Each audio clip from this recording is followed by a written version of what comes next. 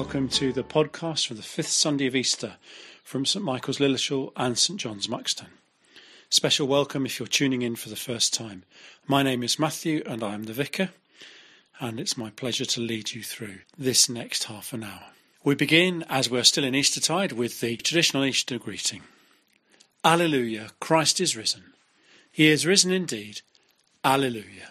Praise the God and Father of our Lord Jesus Christ. He has given us new life and hope by raising Jesus from the dead. One of the exciting things as society begins to open up again is that we've been able to conduct services that we haven't taken many of during the lockdowns. So yesterday at St Michael's there was our first wedding for a while between Henry Hornby, the grandson of Gillian and John Hornby, who many of you know, and Rebecca Hunter.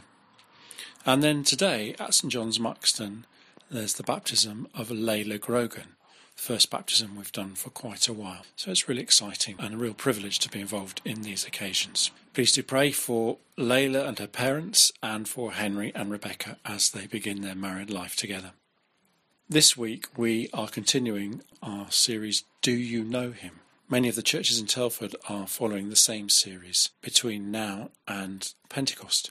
And today we're on the third in our series, where we're considering Jesus crucified. Jan Stackhouse will be speaking to us on that in a moment. First of all, we have an opportunity to come to God in confession, remembering that we fail, we fall short of his standards, but knowing that because Jesus was crucified, we can fall on God's mercy and be forgiven. So when I say, Lord have mercy, please respond with Lord have mercy. When I say, Christ have mercy, please respond with Christ have mercy. Like Mary at the empty tomb, we fail to grasp the wonder of your presence. Lord, have mercy. Like the disciples behind locked doors, we are afraid to be seen as your followers. Christ, have mercy. Like Thomas in the upper room, we are slow to believe. Lord, have mercy. And now hear these words of forgiveness spoken over us. May the Father of all mercies cleanse us from our sins and restore us in his image, to the praise and glory of his name, through Jesus Christ our Lord. Amen.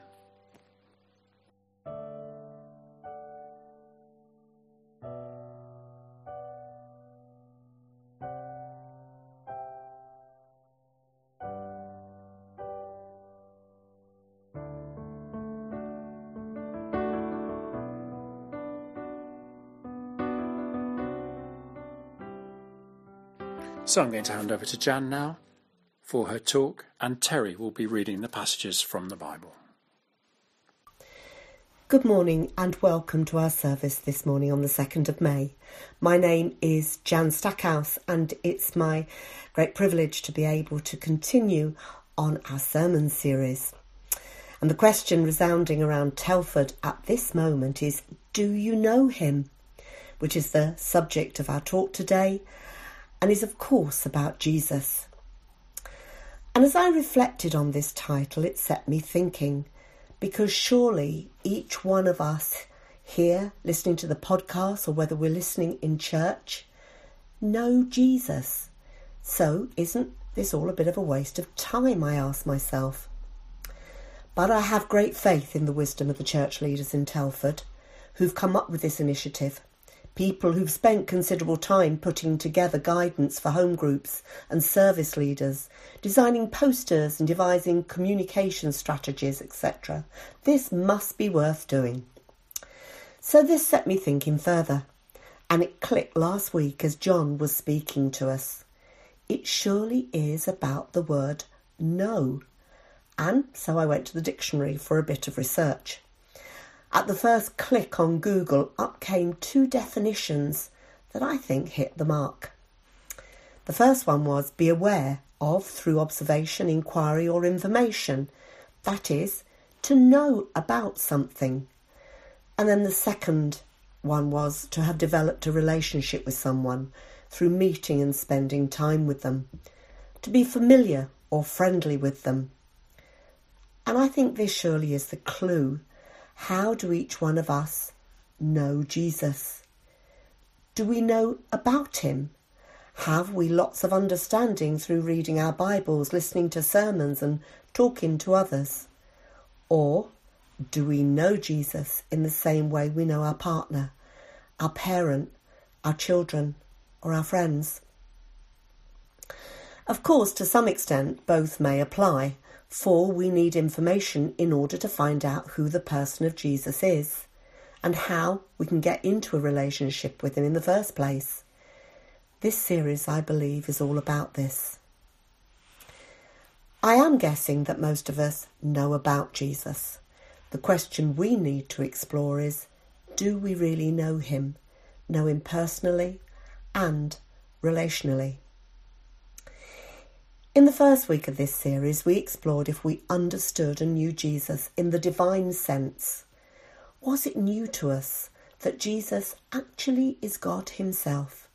That is, that they are one and the same person. Jesus was there in the beginning creating the world. This essentially is the distinctiveness of Christianity. No other faith has these claims. Muhammad isn't God. The Dalai Lama isn't God. Buddha isn't God. But Jesus is God. Do we know Jesus as God? Then last week John introduced us to Jesus as shepherd, a metaphor used in the Old Testament to describe a divine leader. And Jesus says, "That is who I am. I am the good shepherd who cares, protects and guides those who belong to him. Those who know him know his voice, know when he speaks to them, knows when he is saying, go this way or don't go that way." Do we know Jesus in this personal, intimate way? Today we carry on this journey, getting to know Jesus, the Jesus who died on the cross. Just rolls off the tongue, doesn't it? Jesus died on a cross. That's what Christianity is about. And as we strangely revisit this subject so soon after Easter, when we spent time meditating on the crucifixion and delighting in the resurrection, I urge you, don't switch off. Not yet, please. Because the question at the end for you to take away is, do you know Christ crucified, personally and relationally? Did you sink in despair as Jesus suffered this past Maundy Thursday and Good Friday, in the same way that you have grieved personally for others? I have no desire to take anyone into a place of suffering, but this is so important that we know what price has been paid for us. 700 years before the events of Good Friday, a prophet, one of the very best known prophets of the Old Testament, made a proclamation that many scholars of the time failed to completely understand. And as you now listen to these words, I challenge each one of us not to be able to say afterwards, were not our hearts burning within us whilst we heard it read? Let's listen to Isaiah chapter 53, starting at verse 1. Who has believed our message? To whom has the Lord revealed his powerful arm? My servant grew up in the Lord's presence, like a tender green shoot, like a root in dry ground. There was nothing beautiful or majestic about his appearance, nothing to attract us to him. He was despised and rejected, a man of sorrows, acquainted with deepest grief. We turned our backs on him and we looked the other way. He was despised and we did not care. Yet it was our weaknesses he carried. It was our sorrows that weighed him down. And we thought his troubles were a punishment from God, a punishment for his own sins. But he was pierced for our rebellion, crushed for our sins. He was beaten so we could be whole. He was whipped so we could be healed. All of us, like sheep, have strayed away. We have left God's path to follow our own. yet the Lord laid on him the sins of us all. He was opposed and treated harshly, yet he never said a word. He was led like a lamb to the slaughter, and as a sheep is silenced before the shearers, he did not open his mouth. Unjustly condemned, he was led away.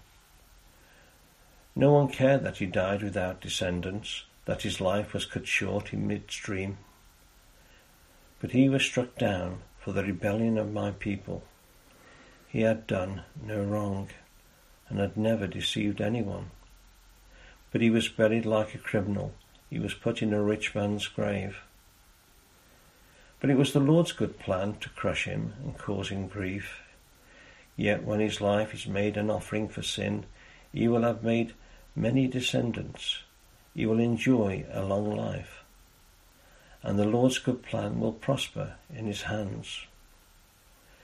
When he sees all that is accomplished by his anguish, he will be satisfied, and because of his experience, my righteous servant will make it possible for many to be counted righteous, for he will bear all their sins. I will give him the honours of a victorious soldier, because he exposed himself to death. He was counted among the rebels. He bore the sins of many and interceded for the rebels. One of the things that's sometimes challenged about knowing someone in a personal relational way is that in order to do this, you should be able to describe what the person looks like, knows their habits, know how they behave. And how can you do this with someone who died 2,000 years ago and who you've never seen? Of course, through the years there have been films of Jesus, and some of my generation have melted in the blue eyes of Robert Powell, or more recently marvelled at the handsome Ewan McGregor in The Last Days in the Desert, or the strikingly handsome Jim Caviezel in The Passion of the Christ. True movie stars with the attributes that we have been led to admire of beauty and stardom. But surely the picture of Jesus, for surely this account from Isaiah can only be describing Jesus, as all that was prophesied here came to be true, so true, 700 years later, and we have that for fact. Surely this Jesus was no movie star.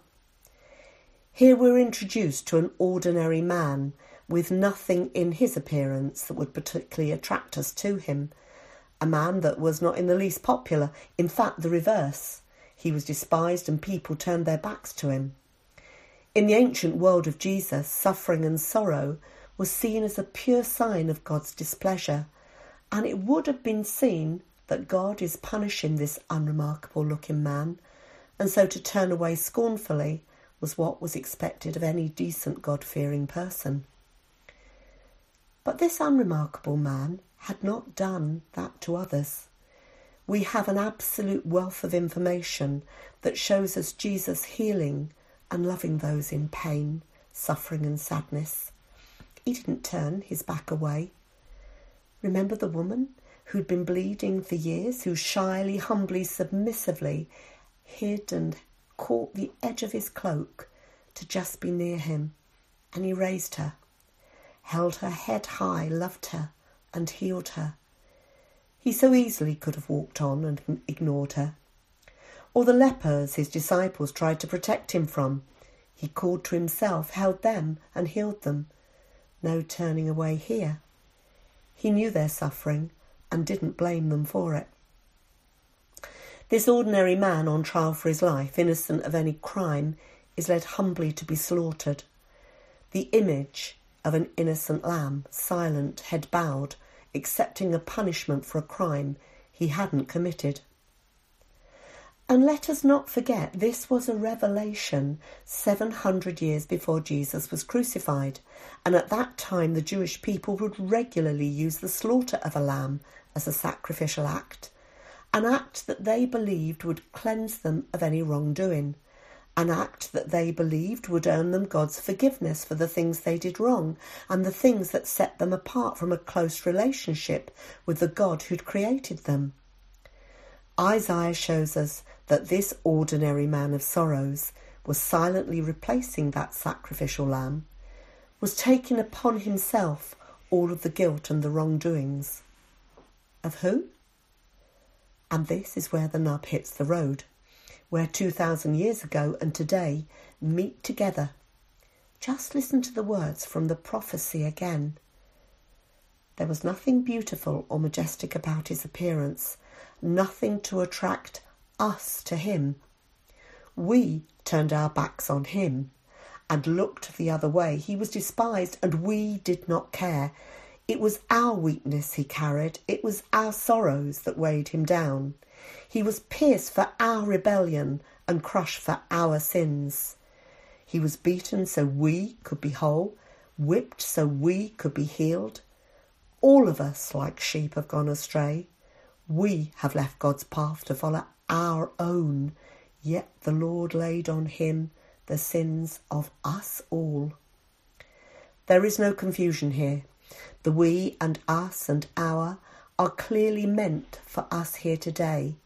We are the we, we're the our, and we are the all of us. Do we turn our back on Jesus now?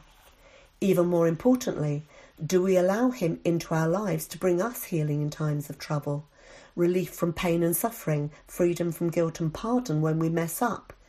If we don't, it's a very sad thing, because the punishment that brought us peace was on him, and by his wounds we are healed. Jesus paid a huge price that we could live a life free from guilt, striving, never be good enough, for us to have true peace in our deepest beings, a peace that nothing else can bring. And all of this amazing prophecy was part of God's amazing plan.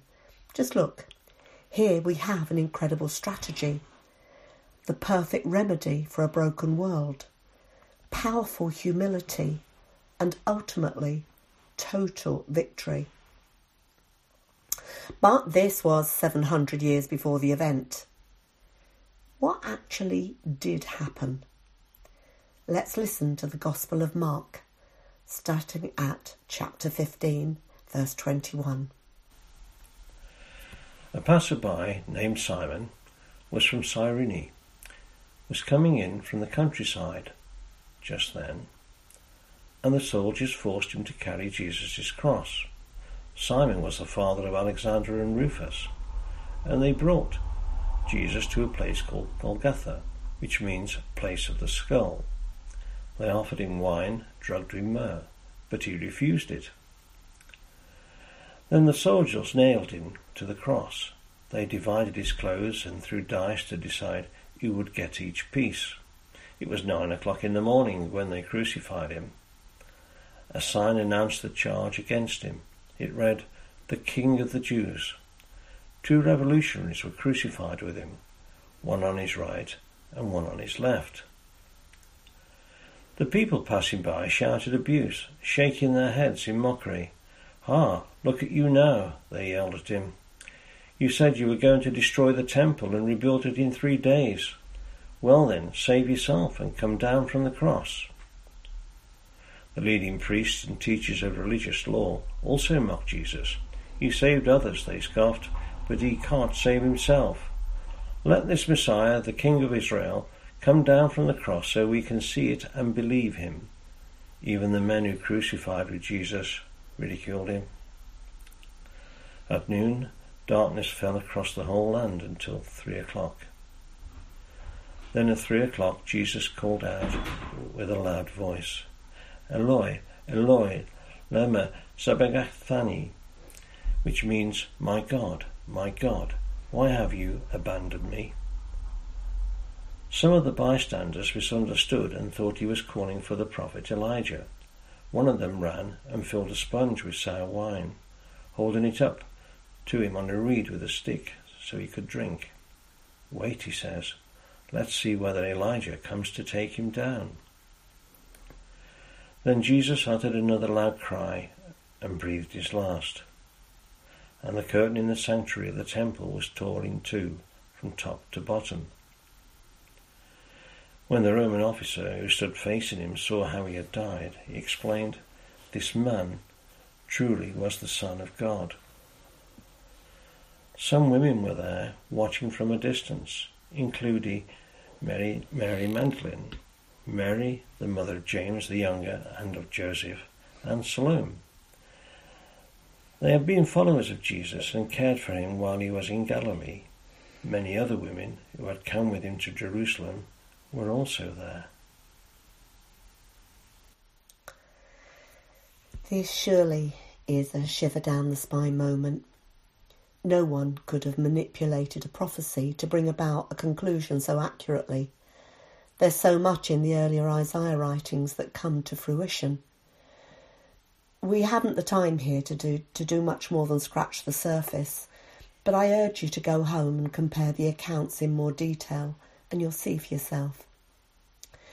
Today, though, I just want to stay with getting to know Jesus personally. So I invite you to imagine you are one of the women from the account we've just heard read, watching all that's happening from a distance.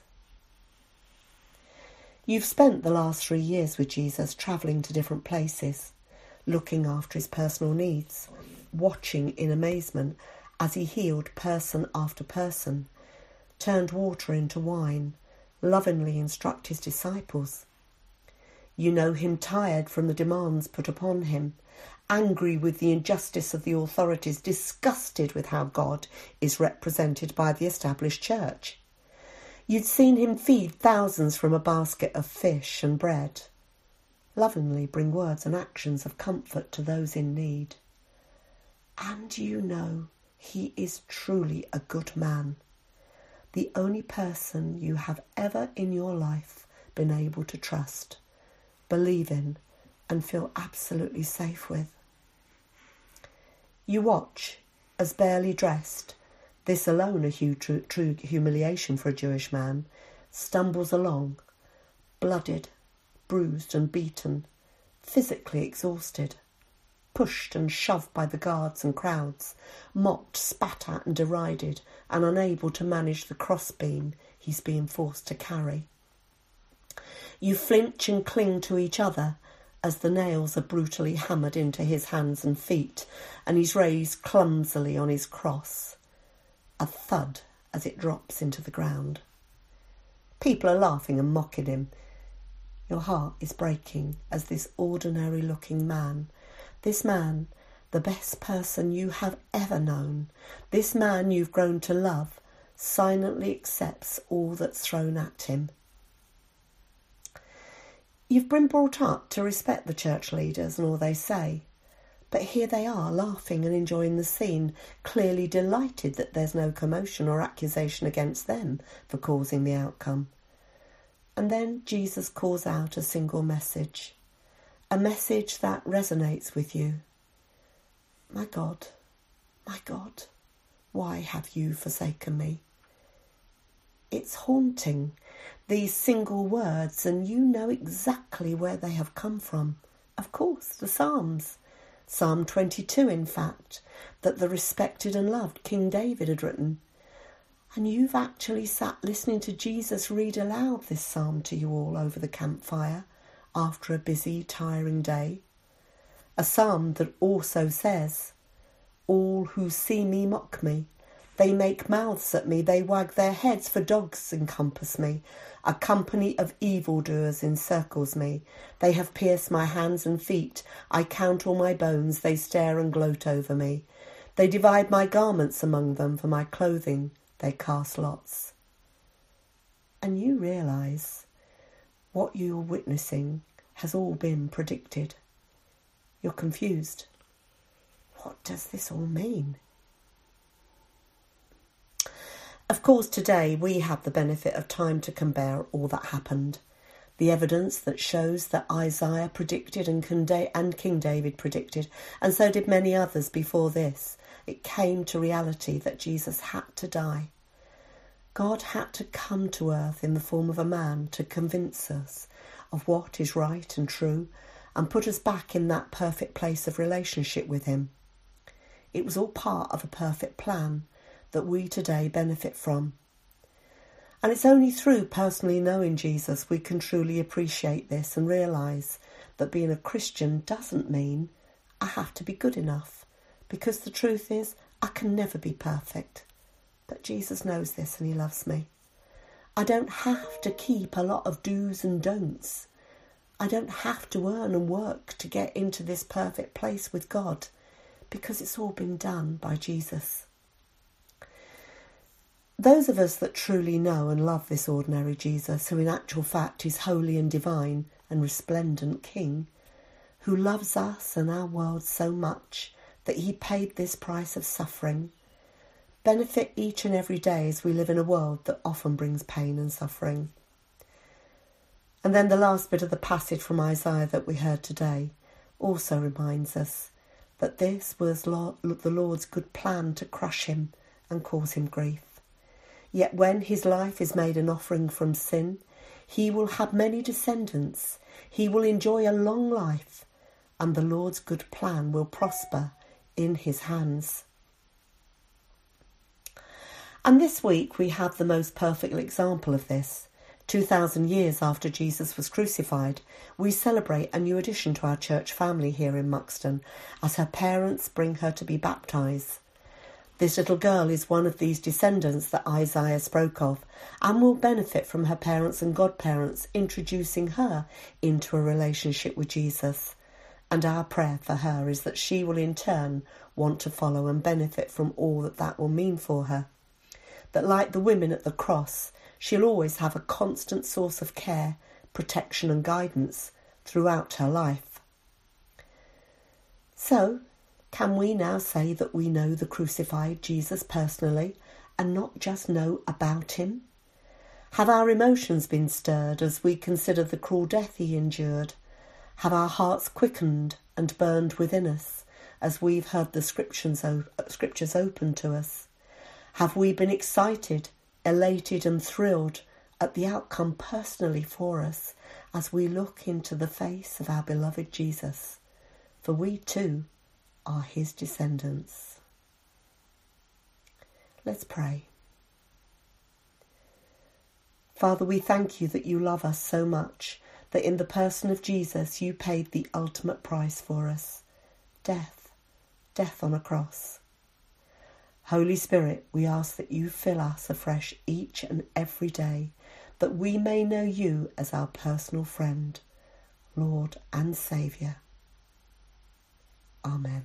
We continue our prayers with the collect for this week. Risen Christ, your wounds declare your love for the world and the wonder of your risen life. Give us compassion and courage to risk ourselves for those we serve, to the glory of God the Father. Amen. And we'll continue our prayers with a period of silence. Use the silence, please, to pray for situations in the world, in our nation, at home, or for people that we know and love who are not well.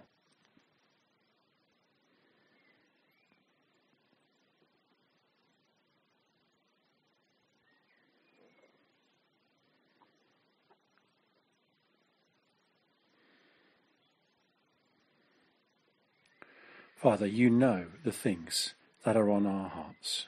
And even when the words run out because we do not know how to pray, your Spirit intercedes with our spirit. Father, hear our prayers. And as we join together in the prayer that Jesus taught us, we pray that your kingdom will come and your will be done. So let's say together, Our Father in heaven, hallowed be your name. Your kingdom come. Your will be done on earth as in heaven. Give us today our daily bread, and forgive us our sins, as we forgive those who sin against us.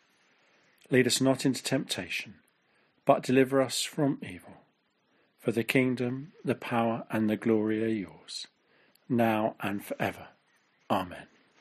And so we conclude this time together by hearing some words of blessing. God the Father, by whose glory Christ was raised from the dead, strengthen us to walk with him in his risen life. And may the blessing of God Almighty, the Father, the Son, and the Holy Spirit be among us and remain with us and with those we love, now and always. Amen.